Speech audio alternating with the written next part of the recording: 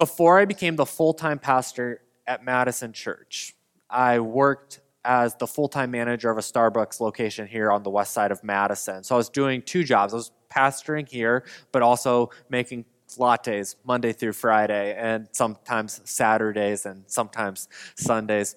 And one of the things that was a constant theme in my conversations with my supervisor were conversations about complacency.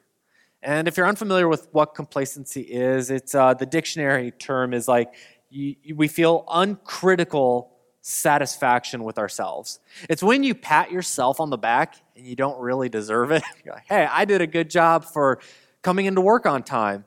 Low bar. We expect that from you, okay? But complacency is getting comfortable in just kind of the mundane. And Starbucks was totally against that because a drink, a beverage could always be made better. It could always taste better. And if it couldn't taste better, then you should have made it faster. The cafe was never, ever clean enough. There's always something to clean. Always something to clean. And you better believe that the employees can always be friendlier. We would never, ever feel satisfied with our customer service skills. If we got 100%, our supervisor would say, why didn't you get 101%? I'd say, I don't think you do math right. And he'd say, I don't think you care enough. And so we were all about no complacency, whatever. And in other words, you could say that just okay is not okay. Just okay is not okay. And Starbucks understood that really well. They are the first and only multi-billion-dollar coffee company in the world right now, and it's not because they made okay drinks with okay customer service in okay cafes. They did really great in all of those things. Now, this is something that communities, churches, and all sorts of people are starting to understand, that just okay isn't okay. So much so that AT&T has come out with a series of commercials that go to further illustrate this point. And I found a highlight reel for you guys to watch. Just okay is not okay. You don't want just an okay tattoo. You don't want just an okay doctor. And if you have kids, well, maybe you'll accept an okay babysitter if it gets you out of the house for a couple hours. But just okay isn't okay. And that's especially true in our relationships. Just okay is not okay. I've never met a guy who is in a long-term relationship with a girl romantically, and he said, I think I'll ask her to marry me. She's just okay. On the flip side, I've never met a girl who said, I guess I'll marry him. He's okay. I'm sure that that's happened, but not that I have met. None of us want just okay relationships. And yet so many of us feel like we have just okay relationships. All of your Facebook friends, they're just okay. Your family members, they're just okay. Coworkers, they're just okay. Well, if just okay isn't okay, why do we settle for just okay relationships in our lives? And I think that it comes down to this idea that I want you to hang on to this morning. The reason that so many of our relationships are just okay is because we love people the way we want to be loved, and not the way they need to be loved. I want to read that again because I really want it to stick this morning. The reason that so many of our relationships are just okay is because we love people the way we want to be loved, not the way they need to be loved. Today we're concluding our series Relationship Goals, and in week 1, we talked about connection goals. If we're going to have the kind of relationships that we want, we got to be willing to connect with each other, which means we have to be vulnerable with each other. Anytime you're in a relationship, it's going to lead to confrontation and conflict. So in week 2, we talked about healthy ways of dealing with conflict. We warned you not to avoid conflict. It's just going to get worse. Most times, conflict is just going to get worse. So don't be a peacekeeper, be a peacemaker. Last week, Dan talked about communication goals, how we could have good communication with other people. And that good communication is a way to tell other people that we love them. When we tell other people that we love them, well, it's because we're listening and because we know them. If you don't ever listen to someone, you don't know them, they're not going to feel loved. And we're doing this whole entire series because what's the great commandment? Love God, love people. When the religious leaders came to Jesus and asked him, which of the 400 Old Testament laws are the most important? Jesus said, I didn't come to abolish the law, I came to fulfill it. And the most important commandment is to love God. And he says the second one is equally like it, and it's to love each other. And what I've found in my experience of pastoring and just living and being a family member and a friend is that we are not good at relationships. Like naturally, we are not just naturally good at relationships. If you've ever dated someone or been in a relationship, if you have parents, if you have siblings, you know that relationships are hard. And so we got to talk about relationships all the time, I feel like, especially in the church, especially in the community that's supposed to be known for love, grace, and forgiveness. We should be the best when it comes to relationships. Today, I want to focus on commitment goals. Now, I know what you're thinking. You hear the word commitment. Is he talking about marriage and getting married and being engaged?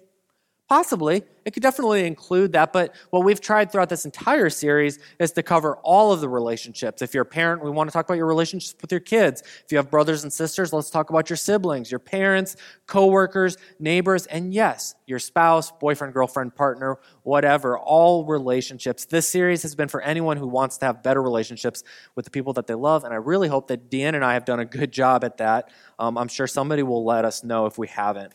Now, today, you might be wondering why I have this piggy bank on stage with me, and that's a great question. I asked Ray, my father-in-law, if I could borrow this, and his first reaction was, are you going to break it? Totally unfair. I've only broken like 3 things on stage. Now, granted, I've only used props like 4 times, so there is like a 75% chance that I'm going to break it, but I'm not going to break it. This is a piggy bank. You're all very familiar with a piggy bank. A lot of kids have them. They put their spare change in here, and I want to use this as a way to illustrate something that you have with every person that you are in relationship with, and it's a concept known as a relational bank account. You have a relational account with every single person you're in relationship with. You have with your parents, your siblings, kids, coworkers, neighbors. We all have this. And what we want to talk about today is how do you load up this relational bank account with a ton of equity so that you can have rich relationships with the people who matter most to you. Now, today is a very practical message. So for some of you who want to know the nuts and bolts and what can I leave and start doing, today is your day. But as everything we've talked about in this series, everything we're talking about is way easier said than done. It's going to require some hard work on your part. So we'll come back to my bank. We're going to spend time in 1 John chapter 3. So if you want to use your Bible apps on your phone, go ahead. We have blue Bibles all over the place. Go ahead and grab those. Of course, the words will be on the screen. And I'm just using one verse today because I want you to memorize it. I'm using one verse because it is so profound, it is so deep, it is so wide, it covers a multitude of ideas that I didn't want to distract from it. I just wanted to use just this one so it can sink into us. And in 1 John chapter 3, verse 18, John writes, he says, "Dear children, let's not merely say that we love each other. Let us show the truth by our actions." Let's not just say we love each other, but let's show each other that we love each other through the things that we do. Relationships take 2 people. Absolutely. At least 2 people. But change begins with you. I want you guys to understand that. Relationships are always more than you. You can't do a relationship by yourself. That's not a relationship, okay? It always takes 2 people, but change begins with you. It doesn't start with the person that you came with today. I know some of you, you nudge your spouse, your boyfriend, girlfriend, and you're like, hey, I want you to listen to this today. No. Change starts with you. I want you to resolve this morning that you're going to leave mediocre relationships behind. I want you to say just okay is no longer okay in my relationships. And let's take this verse to heart to not merely say that we love each other, but let's show that truth by our actions. And how can we do that? Well, that's what we're going to talk about, is how can we show one another that we love one another?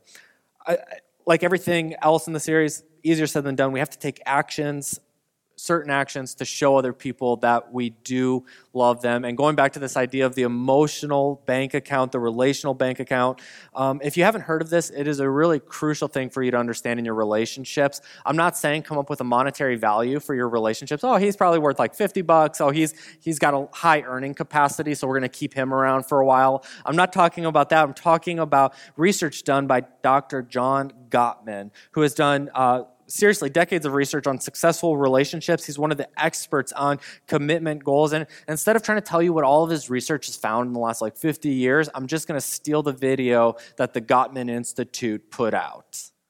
So this concept is really, really important, okay? And I think it does have come down to the way that God has wired us as people and as a community, that if it's true, God has made it to be. And so what I want you to really kind of hold on to, there's a lot of good stuff in there, but what I really want you to hold on to is this idea of the ratio. He said for every 5 good things that we do, 1 bad thing wipes it out. Now, I know that the girls in the room, the ladies, you guys already knew this. This is not a new concept for you. You knew that it wasn't an even ratio. But if you're a guy in the room, you need to listen to me, okay? It is not a 1-to-1 ratio. Just because you woke up a week ago on Friday and said, I love you, doesn't get you off the hook for not buying her flowers on Valentine's Day, okay? It's not a 1-to-1 ratio. It's 5-to-1. And so that's where the emotional bank comes in, is that we have to begin to think about our relationships like this. And every 5 deposits that you put in, that's good, honey, I love you, here's some flowers, here's a nice date, on and on. One thing that hurts will take 5 good things out of it. And here's what I would suspect then. I would suspect that most of the relationships are just 0-0 right now. You have a 0 balance in your relational bank account. There's nothing there. You have nothing to spend. I would go even further of saying that a lot of your relational bank accounts are overdrawn. They're past due. The things that you have done wrong have occurred more frequently than the things that you have done right. And as such, you're stressed out. Financial stress in real life, being overdrawn, having that credit card over the limit, that's physical stress, emotional stress, and spiritual stress. And in the same way that financial stress bogs us down, relational stress can bog you down as well. So to speak, every time your spouse, partner, coworker, boss walks in the room, if you have a negative account, it's almost like that 888 number that's calling you over and over again, asking you to make the minimum payment today. We have a similar physical reaction, don't we? There's this connection between us and other people, and how is the relational bank account doing? Well, okay, so let's say you're tracking with me. Relationship goals, I got to be committed. We have these relational bank accounts, 0-0, or I'm a little in debt. Stephen, is there anything that I can do to make it right? And there absolutely is, and that's what we're going to spend the rest of our time talking about. One of the very practical and relatively simple ways that we can earn relational currency with the most important people in our lives is by learning the different ways to love people. And so I'm going to lean into the teachings of Dr. Gary Chapman, who spent years counseling married couples. And he wrote the book that I'm sure by now you've all heard of, The 5 Love Languages.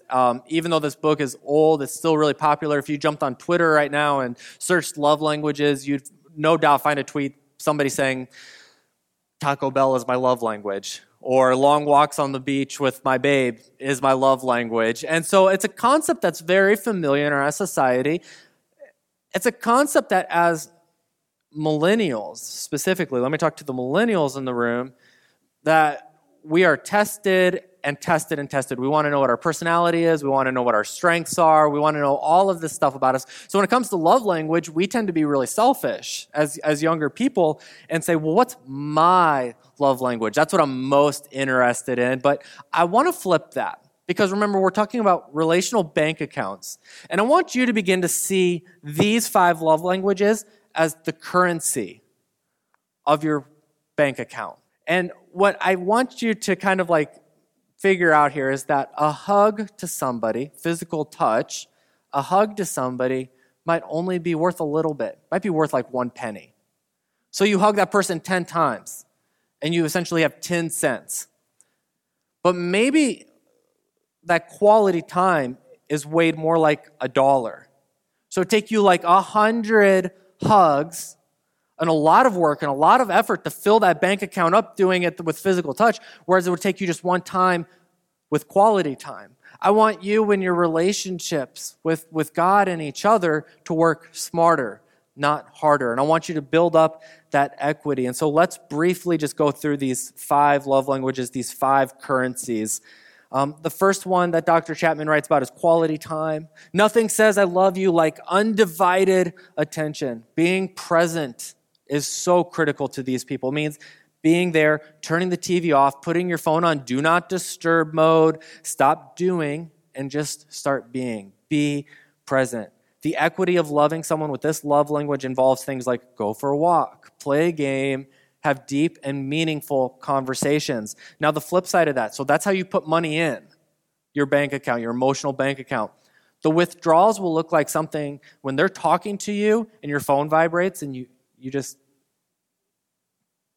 sorry, wait, what did you say? That is so hurtful to somebody who has a quality time, because what you just told them was like, you're most important right now, but oh wait, almost anything on my phone popping up right now is more important than you are. And so that's the withdrawal that we make. And so being conscious of that. The second one is receiving gifts. Love is felt through the thoughtfulness and the effort behind a gift. The perfect gift or gesture shows that you're known, that you're cared for, that you're prized above whatever else was sacrificed to bring the gift to you. This could be like purchasing someone's favorite treat, or buying a specific something or another that this person has wanted for a while, hasn't bought themselves, and you get it for them, and that's how you communicate that you love them. Now, the flip side of that, what's the withdrawal? Well, if you miss their birthday, anniversary, you get a thoughtless gift, that's a withdrawal to that person who communicates through receiving gifts. We have acts of service is the third one. Hearing the words, I'll vacuum, I'll clear the table, yes, I'll do the dishes, and then followed up by them actually doing it is how you communicate love to that person. Anything done to ease the burden of responsibilities weighing on the person will speak volumes.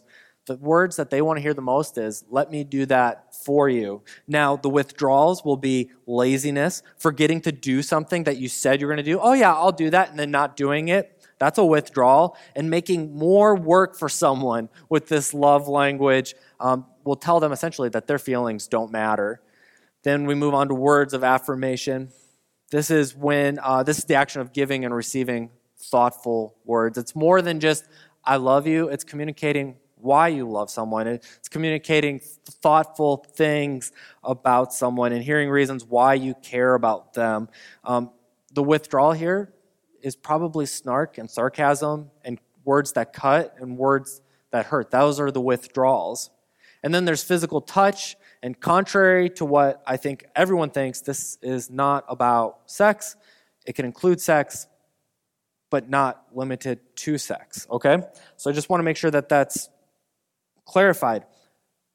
Hugging, pats on the back, holding hands, high fives, all of those things are gestures of physical touch that can put a deposit in a physical touch's person's bank account, okay? Now, it is important to always ask permission first, okay? Always ask permission before you hug someone or hold their hand. I'm not trying to be like oversensitive here, but we don't know everybody's story.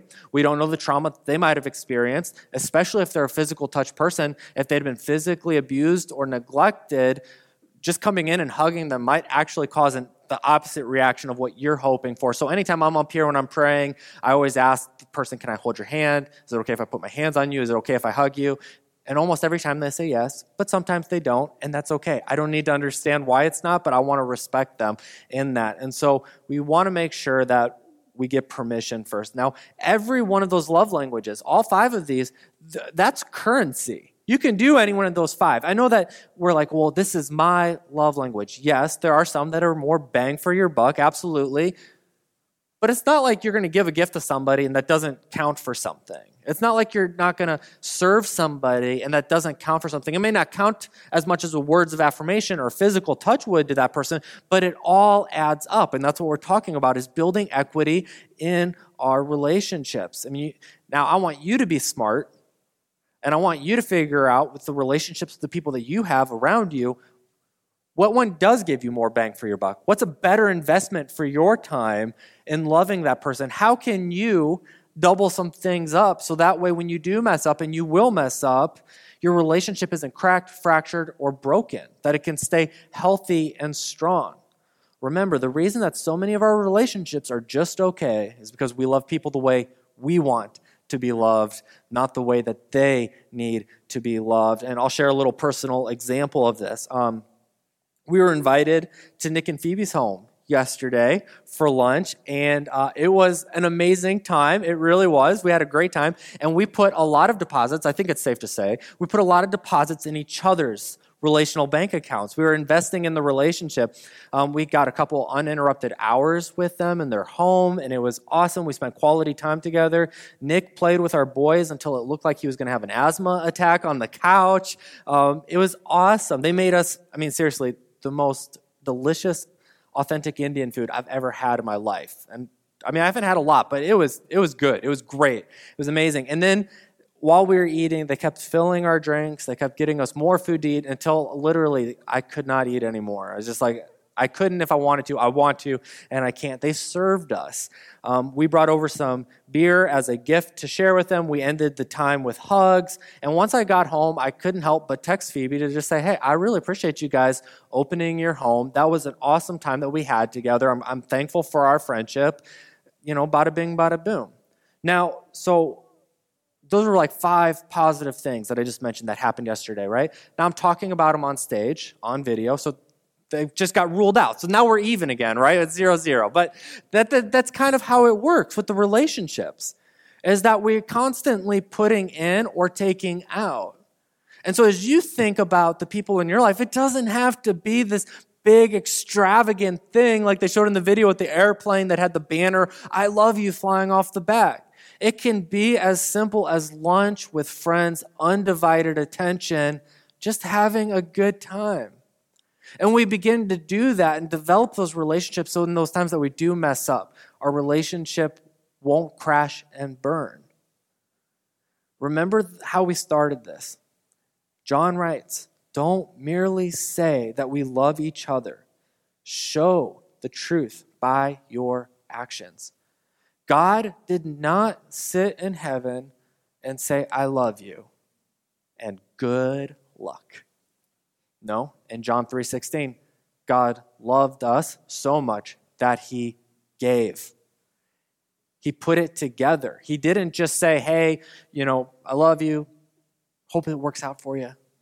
Doesn't look real great.